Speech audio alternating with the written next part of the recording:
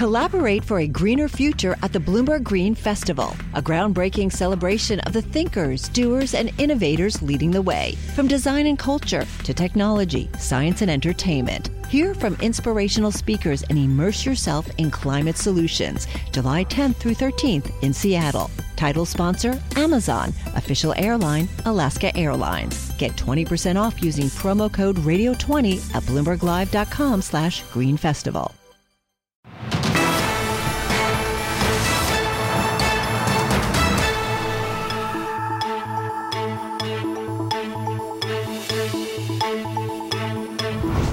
Time now for our Wall Street Week daily segment. David Weston, the host of Wall Street Week, joining us now.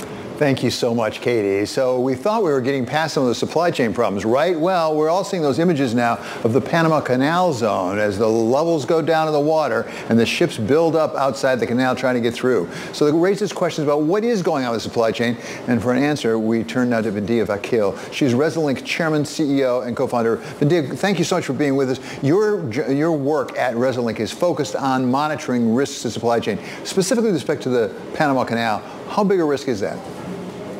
You know, it's not on the scale of the LA Long Beach port disruption that we saw. It's also not on the scale of the Shanghai port disruption. There are few silver linings here in this particular case. We have more inventory levels onshore regionally going into 2023 than we had in 2019 going into the pandemic and those other events.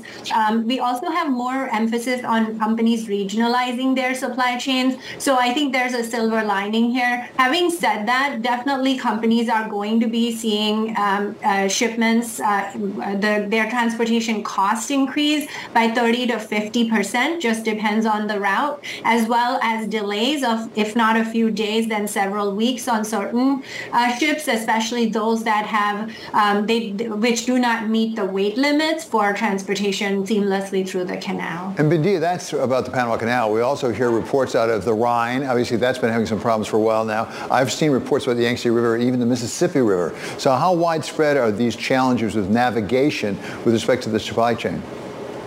David, globally, extreme weather events have been tripling since 2019. We saw about, in 2016 or 17, Resolink would have reported maybe 70 to 80 extreme weather events a year. Last year, we saw that go over 350, so it's been multifold increase. We see 6 times the number of flood-related events, and now we're talking about drought. As you said, Rhine, Yangtze River, we saw Mississippi, so all of the waterways and ocean choke points, such as Suez Canal, Strait of Hormuz, the Panama Canal, are all choke points, right, that are impacted by climate change and these disruptions. A bigger issue is actually on the factories as well. When you have these droughts, they affect companies' ability to get uninterrupted water and power, both of which are essential. In certain industries, factories cannot have any interruption to availability of water and power. We also see one more issue, which is that globally, when you look at the business continuity plans of many factories, they do not have backup power available. And certainly if they have backup power, it powers up lights and climate, but not the actual line itself. So availability of water, power, these are all critical risks that are facing the supply chain. Bindiya, you mentioned some of the factory issues. We're seeing a lot of investment right now, spurred by the U.S. government under the CHIPS and Science Act for the so-called semiconductor fabs. I see some of those are being built in places like Arizona. Is this a possible risk to that plan? Absolutely. It does require additional investment worth multiple hundreds of millions in order to recycle the water. A wafer fab requires 9 million gallons of clean water a day. And so that is not a small task for a drought zone. In fact, in Taiwan, we've seen drought cause supply chain and semiconductor disruptions because, semiconductor factories, as I said, require uninterrupted water and power.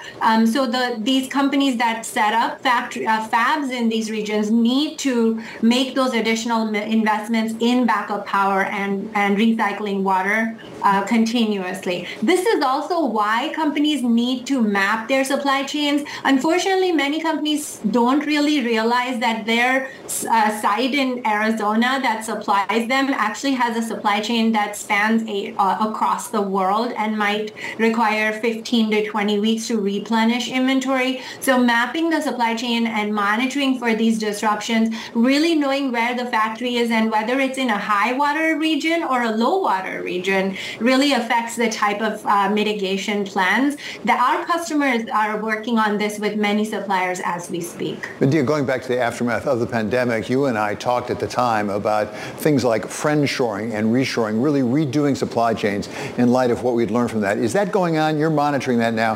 Have those supply chains been refactored? It takes many years, but this is a passionate issue for me personally.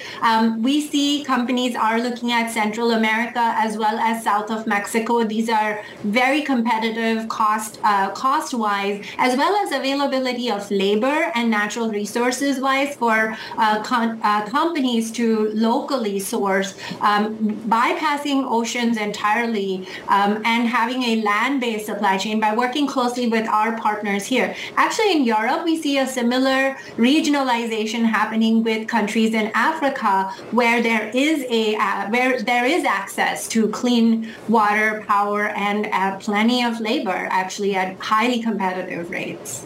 Bindiya, it's always so good to talk to you about supply chains. That's Bindiya Vakil, Resolink Chairman, CEO, and co-founder. Collaborate for a greener future at the Bloomberg Green Festival, a groundbreaking celebration of the thinkers, doers, and innovators leading the way. From design and culture to technology, science, and entertainment. Hear from inspirational speakers and immerse yourself in climate solutions. July 10th through 13th in Seattle. Title sponsor, Amazon. Official airline, Alaska Airlines. Get 20% off using promo code radio20 at BloombergLive.com/Green Festival.